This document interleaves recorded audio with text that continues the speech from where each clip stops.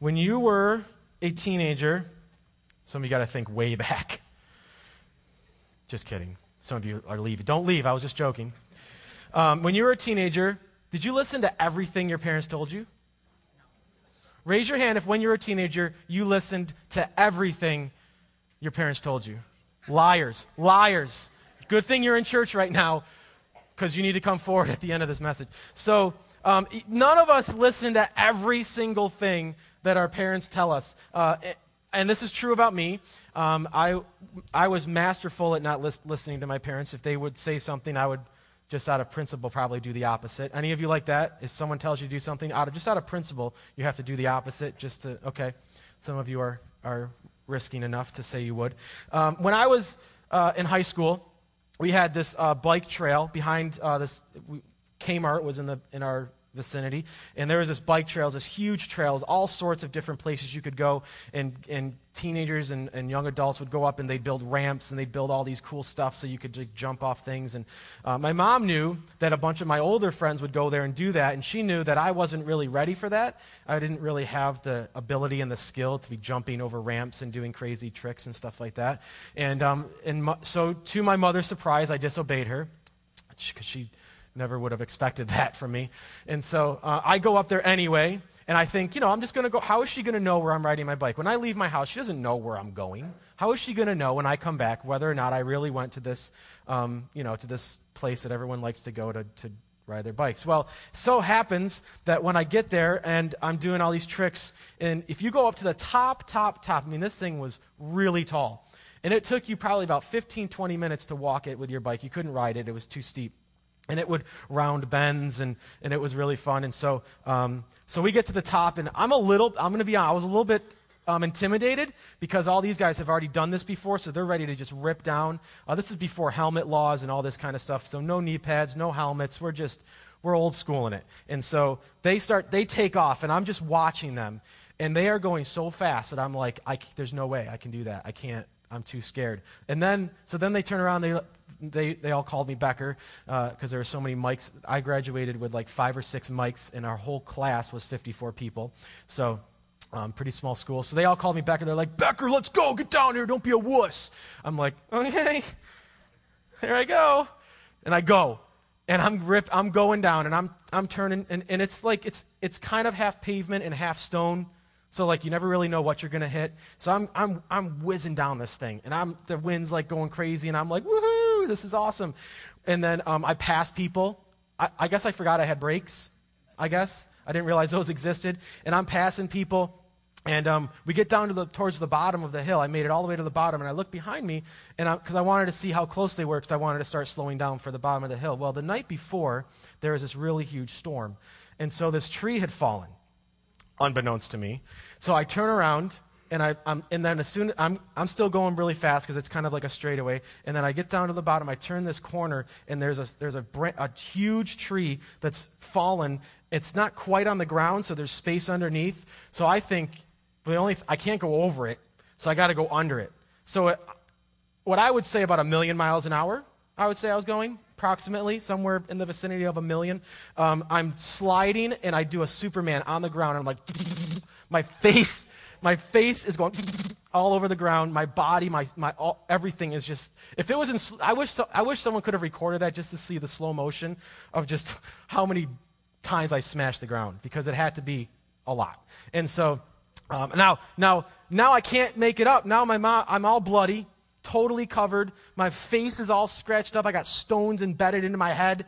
I've got all these sores, all these open wounds. My clothes are all tatted up. So I'm crying. I'm like, "Ah." My friends are like, "You gotta go to the hospital." I'm like, "No, I just don't want to go home." I wasn't crying because of the pain. I was crying because I knew where I was heading. That was more pain. I'll handle that. Throw me down the hill again. I'd rather go through that than what's going to happen when I get home. So I get home, my mom, as soon as I walk, my mom was no dummy. She knew what was going on. So I walk in the house, and my mom goes, "You went up to that place, didn't you?" Didn't even ask me if I was okay. I'm covered in blood. Face is all messed up. I look like Freddy Krueger. Clothes are all ripped up, bloody, and I'm just I walk in. I try to put on, the sad face. I'm like, She goes, you went to that hill I told you not to go to, didn't you? I'm like, yeah, it hurts. She's like, yeah, it does, doesn't it? Mom, help me. No, you can deal with your pain. The bandages are in the kitchen or in the bathroom. You can go bandage yourself up. And then we had a little discussion of why I'm an idiot, and she made it very clear. So, but there's something. So I couldn't hide it. I couldn't really hide, this part of my disobedience because it was quite obvious. And this is just to lead us into a discussion. Now, the thing that gave it away was that I couldn't get around it because I was all is tattered a word? Am I using that word right? Tattered up? I don't think. Am I? Steve? All right. Steve's my vocabulary coach. So if I'm ever looking for a word, so that's okay. Oh, you brought the line. Can you show everyone that? Guys, look what they made this of me. That's my picture on top. And now let me explain to you why this is in existence. What happens is in youth group, sometimes I go too far and I'm getting to a line that people shouldn't cross and a little bit edgy. And so they have this thing and they actually made another card with a big line on it. And the closer I get to that line, there's two people, one on each side, and I'm looking at them behind all the teenagers that are sitting down. And as I get closer and closer to that line, they walk closer and closer to each other. It's like a warning to me. Mike, don't go. Don't do it. I know where you're going. Don't go there. So thank you for bringing that with you. These guys can handle the line, though. The line's a lot farther away for the adults. So just keep that in mind. So thank you. Why is it put it down. It's staring at me. It's freaky. It's weird. All right, so this paper mache me is looking at me. All right, so just so that you know, you and I, as we look at this story, I was guilty. There was nothing I could do. There's nothing that I could have said that would have taken away my guilt. I can't make up a story. It's clear that I am guilty of the charges brought against me, that I disobeyed my mom. I went and did this thing. I came home, and it was quite clear. And this is just launching us into this idea that all of us are guilty of something. But some of us, even when we come to Christ, even after we've asked him for forgiveness, even after we've experienced his salvation, somehow, for some reason, we don't allow ourselves the privilege to get out of this sense of guilt. We don't allow ourselves the privilege. You see, you have a right to not have to feel guilty over your past circumstances, your past sins in Christ. Now, I'm hoping that what we're going to look at today is going to just unleash this idea of the freedom that you really, truly do have in Jesus. Because you are set free. If you don't believe that, it's going to take over your whole life. It's going to stop you from being in ministry because you're not going to think you're valuable enough to be in ministry. And God's going to be longing to use you the whole time, but you're going to be cowering in a corner feeling guilty about whatever it is that you want to feel guilty for, and it's going to stop you and take away that which God could do. So we're going to look at the guilt trap. We've been looking at different traps that our identity kind of tells us. And some of you have a label, you have put it on yourself, or other people have given it to you. Guilty. You're guilty. God can't use you because you're guilty. I don't want to be around you because you're guilty of these certain things in your life. And when we come to Christ, we find that that's not necessarily true. Now, I came up with, if anybody's squeamish of blood, that's what we're going to focus on. Because the blood of Christ is something very significant and powerful. His blood is actually, the Bible focuses our attention on the blood of Christ for many, many different things that we need to understand about the gospel message and how it relates to our everyday life. But I kind of came up with, I looked up some facts just about regular blood, and I thought they were kind of interesting. Someone needs blood every 2 seconds. Every 2 seconds, there's a person alive that needs blood, because they're losing it or something happened to their blood. 43,000 pints of donated blood is used every day in the U.S. and Canada. That's a lot of blood. 43 million Americans need a blood transfusion every year. 43 million Americans need a blood transfusion every single year. I thought this was an interesting one. 94% of blood donors are registered voters. Just thought that was interesting. Because if you're not registered to vote, you're not good enough to give blood. Hey, I can't give blood, I don't vote. I don't care, I'm dying. Can you just give me some? Because I don't care who you vote for, just give me your blood. 1 pint of blood can save 3 lives. If you were to start at age 17, give the maximum amount of blood, which is every 56 days, until the age of 79, you would give 46.5 gallons of blood. 46.5 gallons. That's a lot of blood.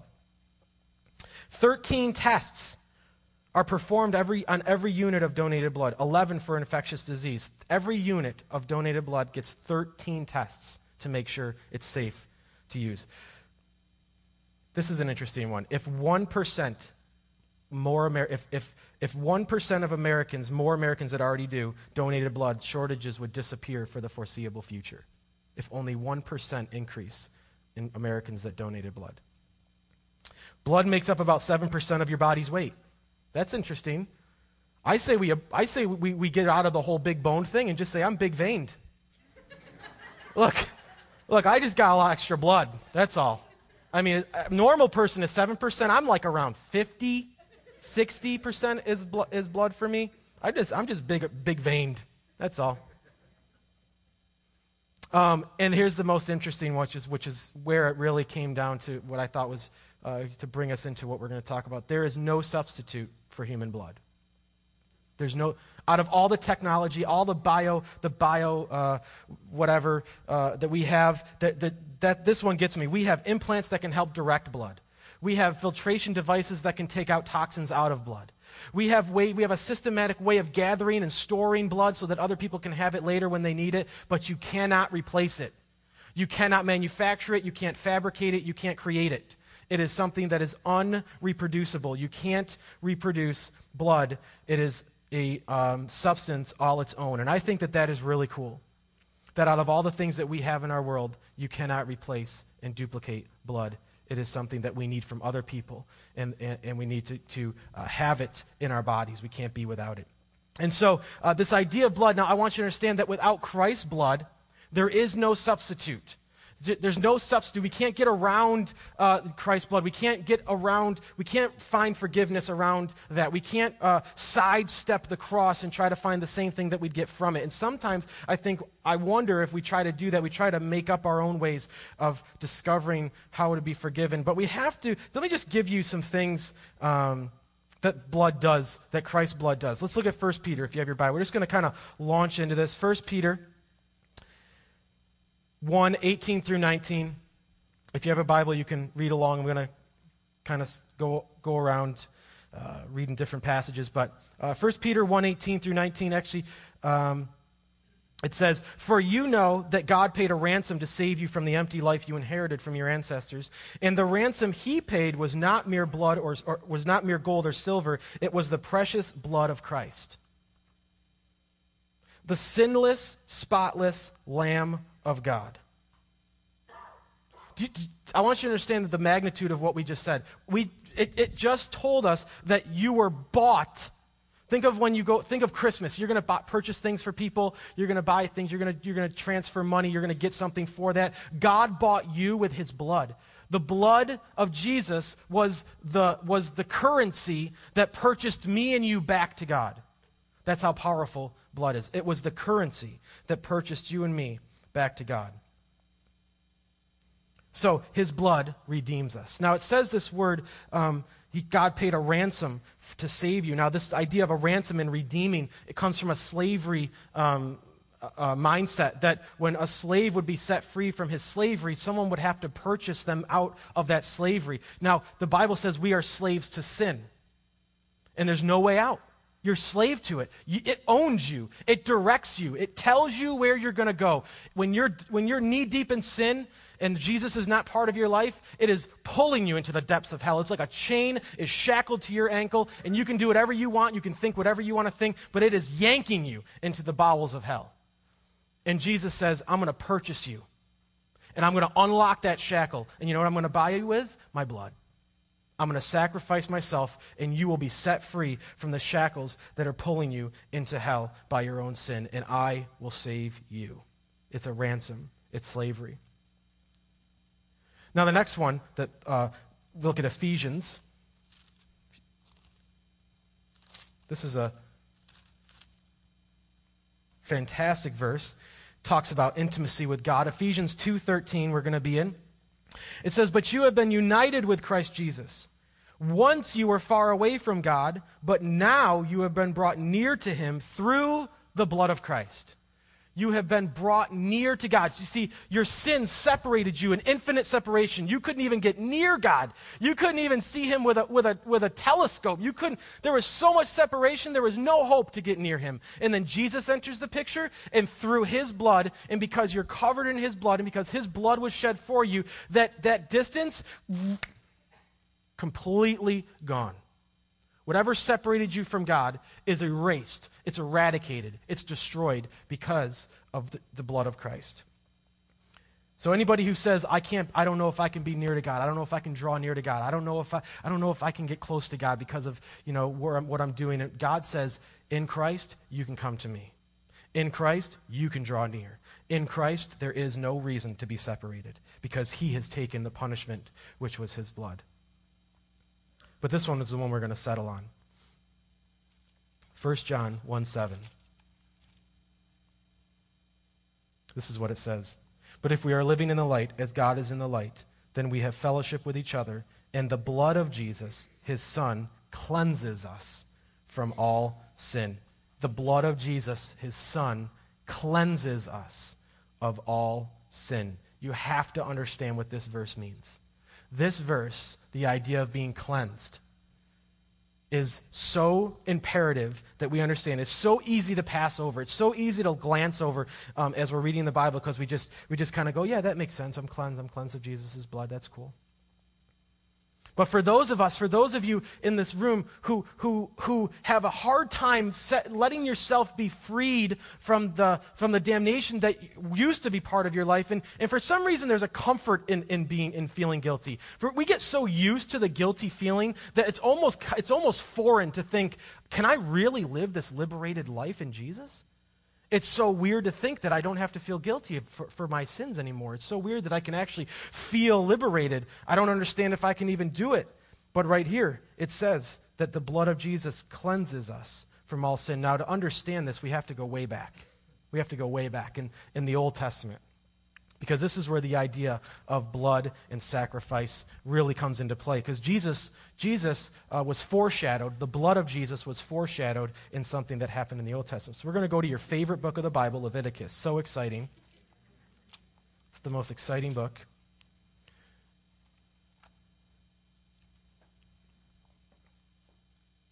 But if you were to read through Leviticus, you will see so much foreshadowing of Jesus. And I know that some people have it's hard to work through this because there's so many laws, there's so many rituals, there's so many sacrifices, and it gets a little bit repetitive after a while because it's just sharing with you the systematic way that the priests would have to atone for the sins of the people and all the different sacrifices they'd have to make and all the different ceremonies that they'd have to do. But you see in Leviticus foreshadowing of what's to come. And so we're going to read something that the high priest had to do, which is going to give us something specific as it deals with Jesus. So we're going to look at Leviticus 16. We're going to look at verses 15 and 16. It says, Then Aaron must slaughter the first goat as a sin offering for the people and carry its blood behind the inner curtain. So we have one poor little goat. Now it says he has to slaughter it. Now, I don't know about you, but I don't think that was a very, we kind of look at that and we're like, Aaron must slaughter the first goat as a sin offering for the people and carry its blood behind the inner curtain, blah, blah, blah, blah, blah. But do you understand? He had to kill the goat. I mean, some of you are real, we live in 315 Hickville, and some of you just can't wait to gut a deer, and you're just crazy, weird people. But you got them hanging in your garages for crying out loud. I don't understand. There's got to be some kind of law against something's weird. If I walk into your house, just warn me if you have a dead carcass hanging in your garage. Say, use the other entrance. Crawl in the window. Give me some other entrance. Chimney, I'll pull a Santa. I don't care. Give me some other way other than passing by that rotting carcass hanging in your garage. But it says Aaron must slaughter the first goat. This is no small deed. The goat was probably not sitting there going, oh, yay, I'm going to be slaughtered. Yay, I'll just lay here. The goat was probably reeling around and screaming and yelling and freaking out, however they would do it. And this was an illustration to Aaron and every high priest that the significance and the dramatic, the depth of our sin, that it needed a sacrifice. The death of an animal, the death of this goat, was needed to appease the wrath of God. This is where we're going to look at. But it says, slaughter the first goat as a sin offering for the people and carry its blood behind the inner curtain. There he will sprinkle the goat's blood over the atonement cover and in front of it, just as he did with the bull's blood. Through this process, he will purify the most holy place, and he will do the same for the entire tabernacle because of the defiling sin and rebellion of the Israelites. So it was for the Israelites. The Israelites had rebelled, and they needed to be purified. And the only way to be purified was to take the punishment they deserved and to put it on something else, which was the goat. That's about as simple as we can make it. Their punishment was put on the goat, slaughtered, so they didn't have to be slaughtered. It was either them or the goat. Does that make sense? It's either them or the goat.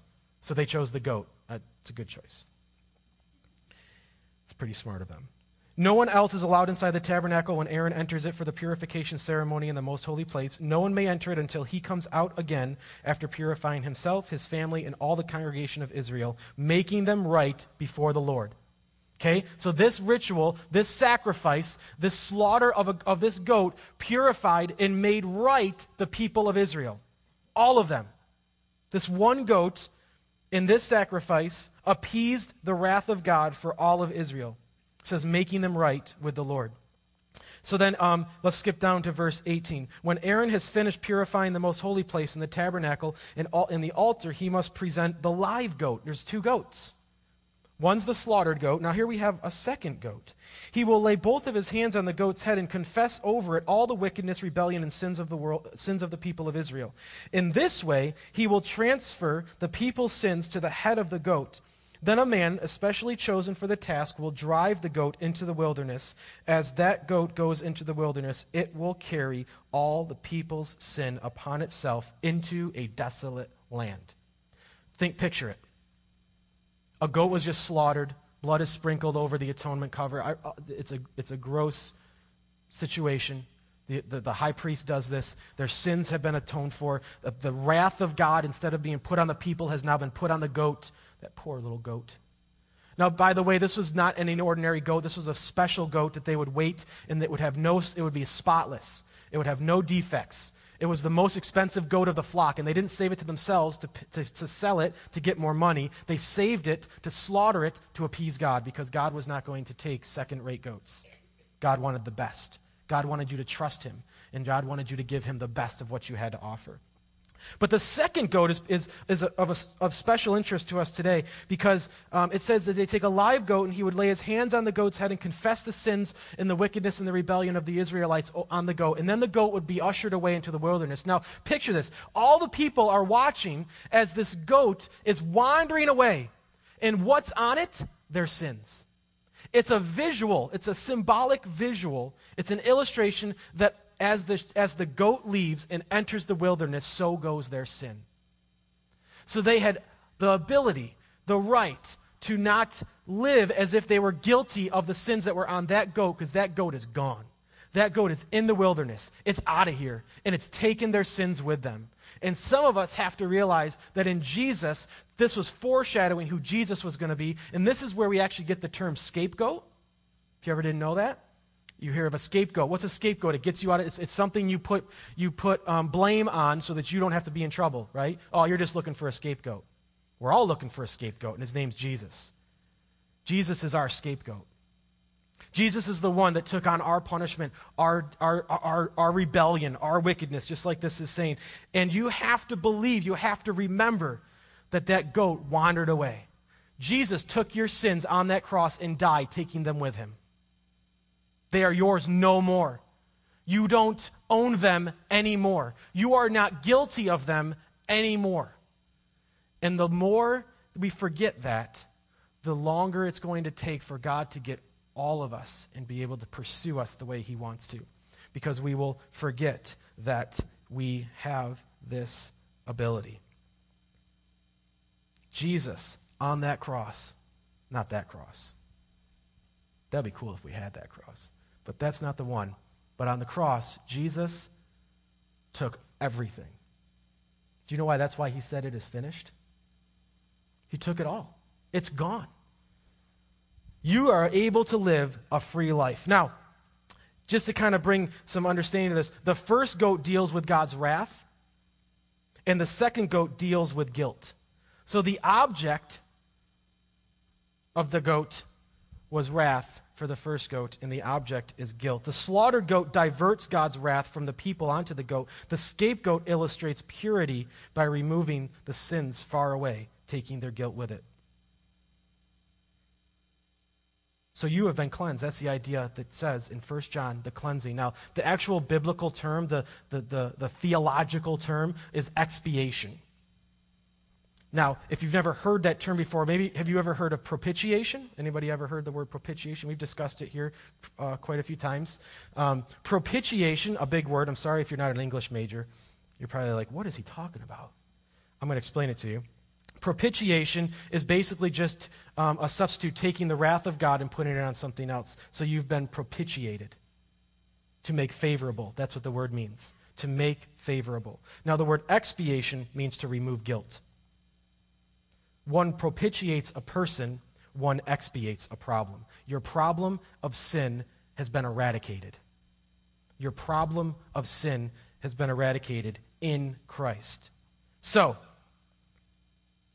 where does this lead us? This leads us into a really peculiar place, because if that's true about you, then you are, I keep coming back to this because we have to understand that you are now allowed to live a life that's been liberated from your guilt. And there's a verse in Colossians, and I want to read this to you, Colossians 1.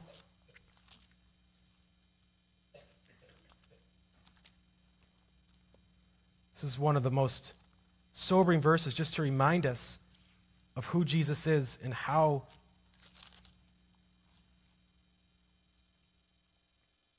Okay, we're going to start in verse 15. Just this amazing description of Jesus. It says, Christ is the visible image of the invisible God. He existed before anything was created and is supreme over all creation. For through him God created everything in the heavenly realms and on the earth. He made the things we can see and the things we can't see, such as thrones, kingdoms, rulers, and authorities in the unseen world. Everything was created through him and for him. He existed before anything else, and he holds all creation together. Christ is also the head of the church, which is his body. He is the beginning, supreme over all who rise from the dead. So he is the first in everything. For God, in all his fullness, was pleased to live in Christ. And here's the big part. And through him, God reconciled everything to himself. He made peace. He made peace with everything in heaven and on earth by means of Christ's blood on the cross. You are at peace with God. God is not angry with you if you're in Christ. Your punishment has already been dealt with Jesus. It's already gone. It says he's reconciled, he's made peace with everything. Now this is where, we know that Paul is talking to believers here, because it says this includes you who were once far away. You see, he's trying to remind people, and I wonder if many of us are in this place where we've forgotten how powerful this is, because Paul is trying to remind them, this includes you who were once far away. You were once far away. You're not anymore.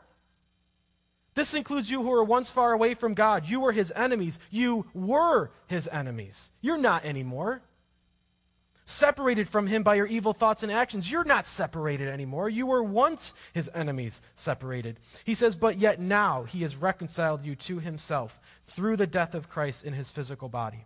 And as a result, he has brought you into his own presence, and you are holy and blameless as you stand before him without a single fault. Get that through your skull. Without a single fault.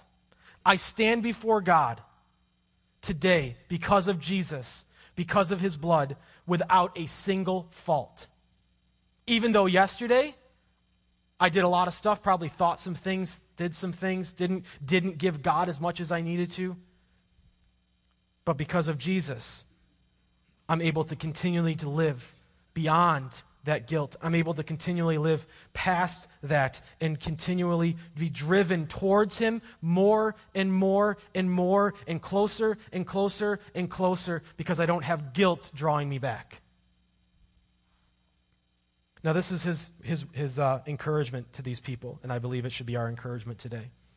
It says, "But you must continue to believe this truth and stand firmly in it." You must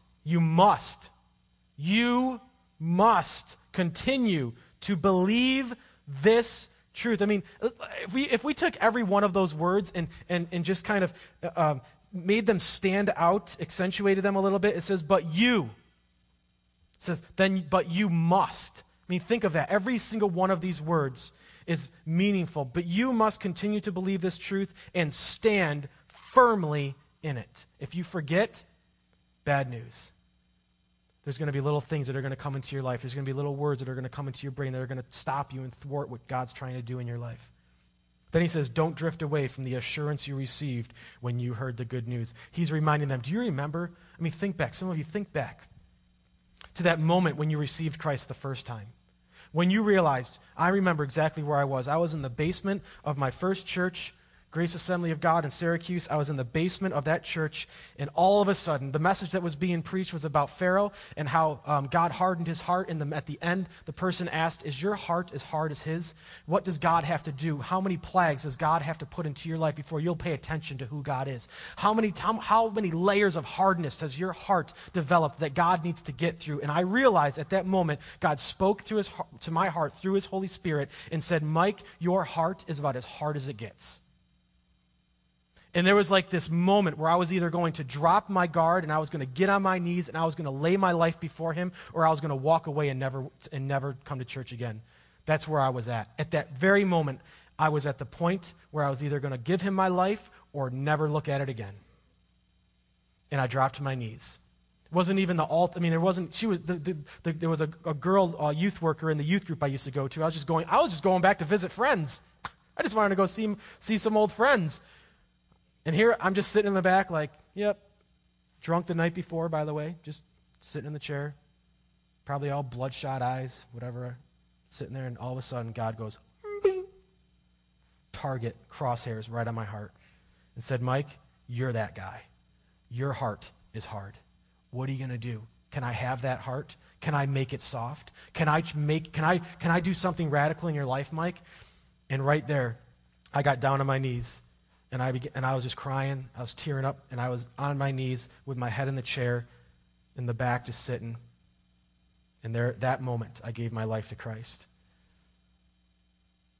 So when it says something like this, it says, don't drift away from the assurance you received when you heard the good news. I heard the good news. I received assurance. I believed at that moment that God was completely restoring my life. I believed wholeheartedly that God had totally begun to do a new work in me. And I rose up from that place, and I felt so powerful, not power like I could do a lot, but just that I had overcome something so huge in my life because God had spoken to my heart and he had done something miraculous. And then sometimes as we live the Christian life, something happens where we forget about that, right? Why? What happens in the middle between salvation and present day that convinces us that assurance we had then has somehow been reduced? What happens? I don't know. But I believe that Paul is sharing with his people, and that I believe we need to understand today that we cannot drift away from the assurance that we received when you heard the good news. That is powerful stuff. I don't know if any of you have forgotten, but here's the thing I think of when I think of guilt. When I think of guilt, I think that oftentimes we become really crafty at developing a life contrary to who we really are. And I would say we spend a lot more time developing that life than we do developing the life God has for us. I think one of the most beautiful things is when a brother or sister in Christ comes forward and just reveals something deep in their heart that they're sinning in, something that they want help in, something that they're in dire need of people to come around and rally around them and pray for them. We had a retreat just not too long ago for our high school students, and so we had these things called rooms of grace. And the one criteria that happened is if you entered this room of grace, you had to allow for whatever was going to come forth without any judgment and any ridicule. And people were being restored. I mean, it was amazing. All the guys in our group were talking about things that they were dealing with. All coming, I asked every single one of them, how many people have you told about this? And they said, this is the first time. What is it about churchy people? What is it about being at church that we feel like we can't be open? We feel like we have to make this kind of life about ourselves, and we can't really, we're hoping, we keep coming, hoping that maybe someday I'm going to open up and this life that I'm looking to live is going to be before me. And Paul says, look, everything's been dealt with on the cross. So if people and man want to come down on you and want to give you a hard time, I say let them. If mankind wants to come down and ridicule and slander you, bring it on. You're just man. You're just man and woman. But when the God of the universe says that I've been forgiven, I'm going to lean on that. When the God of the universe says that I'm guiltless, I'll lean on that. Not in a haughty way, not so I can go out and sin on purpose and then just go, well, God forgives me. That's not what it's about.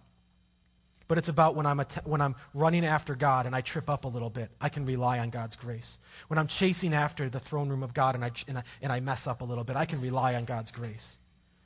I don't have to look at my life and go, oh, I'm not good enough. Jesus was good enough for me. I want to read an excerpt out of a book that I have. It's called A Gospel Primer for Christians by Milton Vincent. Carl Brazelton gave this to me. It's probably on my top 5 favorite books I've ever owned. Leave it to Carl to give me one of those.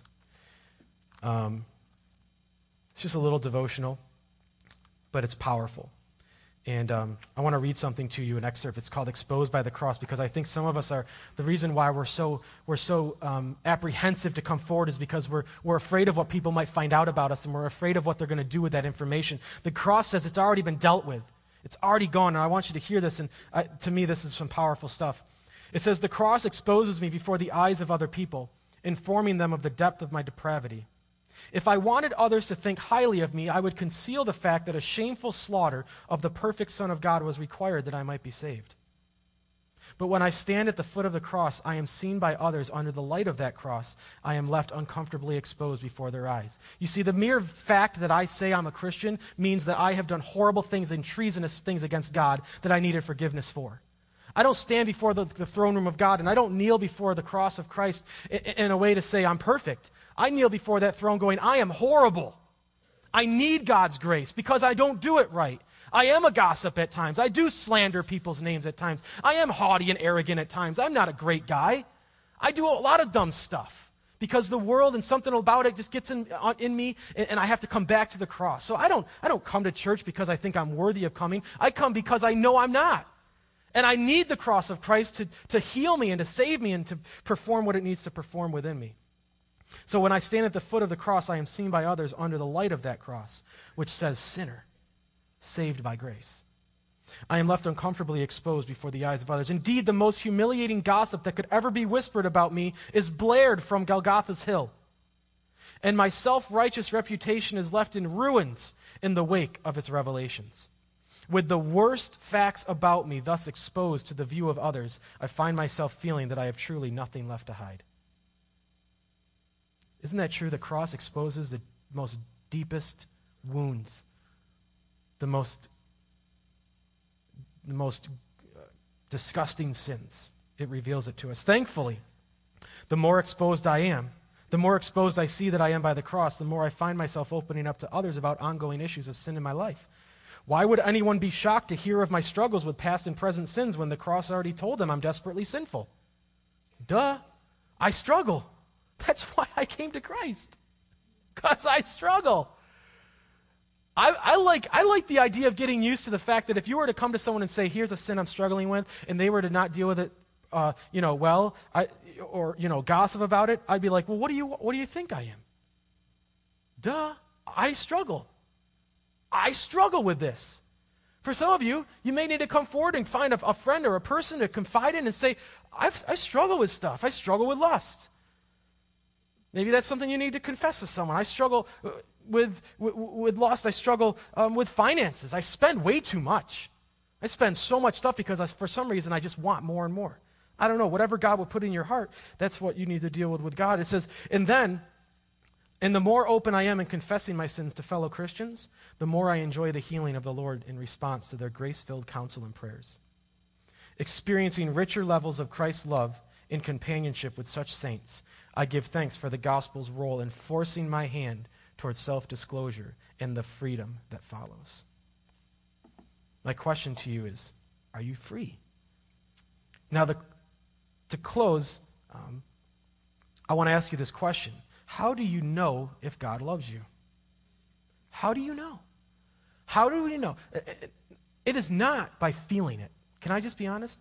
There are times that I don't necessarily feel close to God. My hair doesn't stand up in the back of my neck all the time, and I don't go, whoa, I'm close to you, Jesus. Sometimes, most of the time, it's this. It's Jesus on the cross. The cross screams, I love you. It blares, I love you. If the cross of Jesus and the punishment that was on him so that you could be secured, if that doesn't scream, I love you, I don't know what does. If this position for Jesus doesn't say, I love you, then you'll search for a really long time for something else. God's love came in the form of Jesus. In fact, the Bible even says that God demonstrated his love by sending Jesus to the cross. God demonstrated, God proved his love. He showed you just how much he loves you by sending his only begotten Son on the cross for you and I. You can be set free. You can be. In fact, for some of you, you are, and you just got to live like it.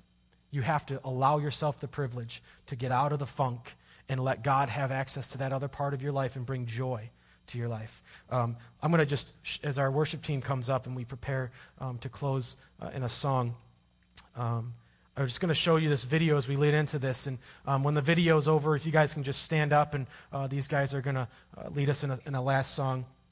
And but just kind of think through, have you forgotten? Have you drifted away?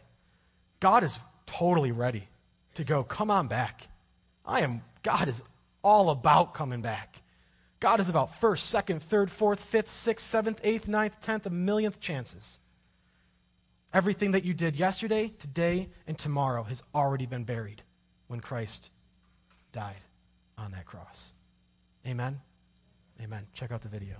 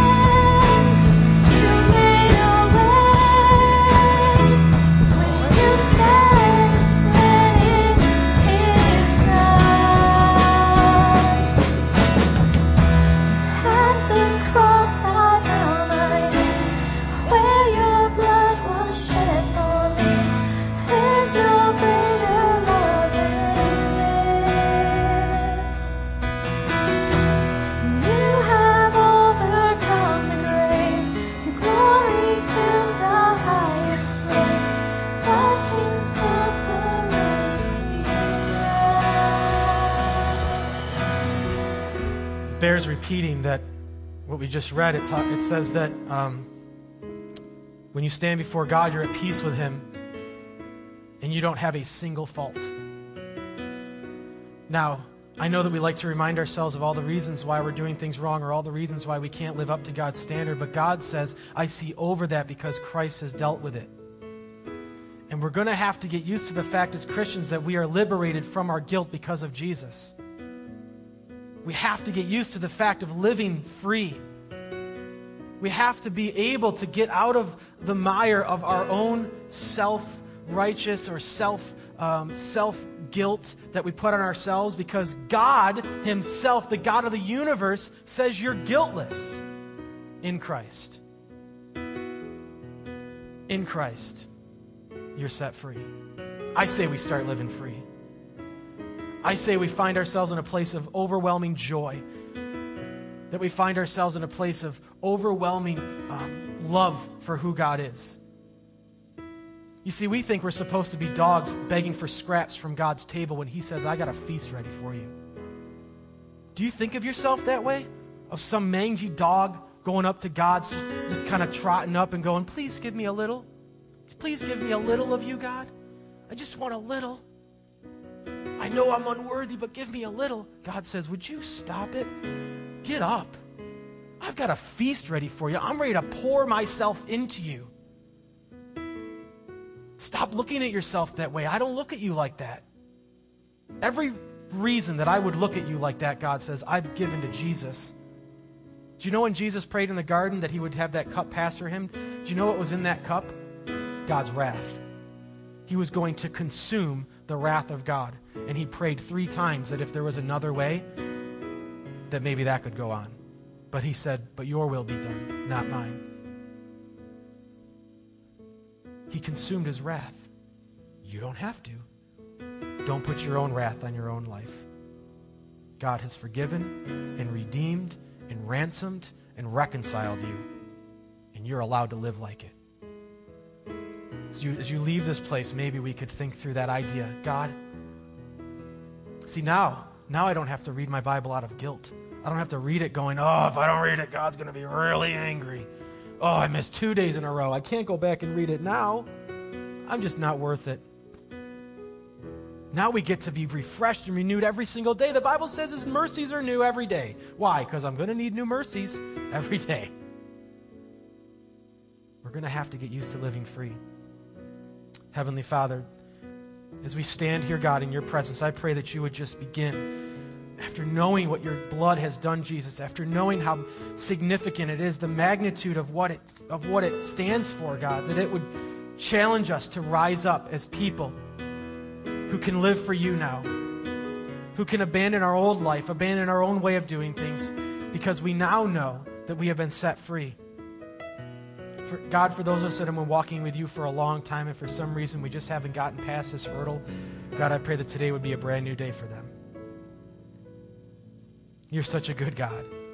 I cannot believe that you see us the way you say without a single fault, but I believe it. I believe it today, God. It seems unbelievable, but I believe it because you say it and you're not a liar.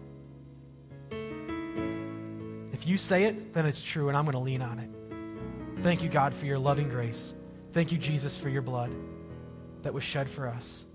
You're such a good God. I pray that as we leave this place, God, we would be new people, refreshed by your Spirit, refreshed and to go out into this place, go out into this world, and not be intimidated by it. Not be intimidated by what we might experience, God, but set free because we know who you are, and we're going to lean on that. So we pray for all of this in Jesus' awesome, precious name. And everybody said, amen. Let's give God just some praise. He's awesome. I'm just going to leave these altars open. If anybody just wants to come forward and pray, we'll have our prayer partners up here if you want anyone to pray with you. But go in God's grace, eat more turkey, and bring some to my house.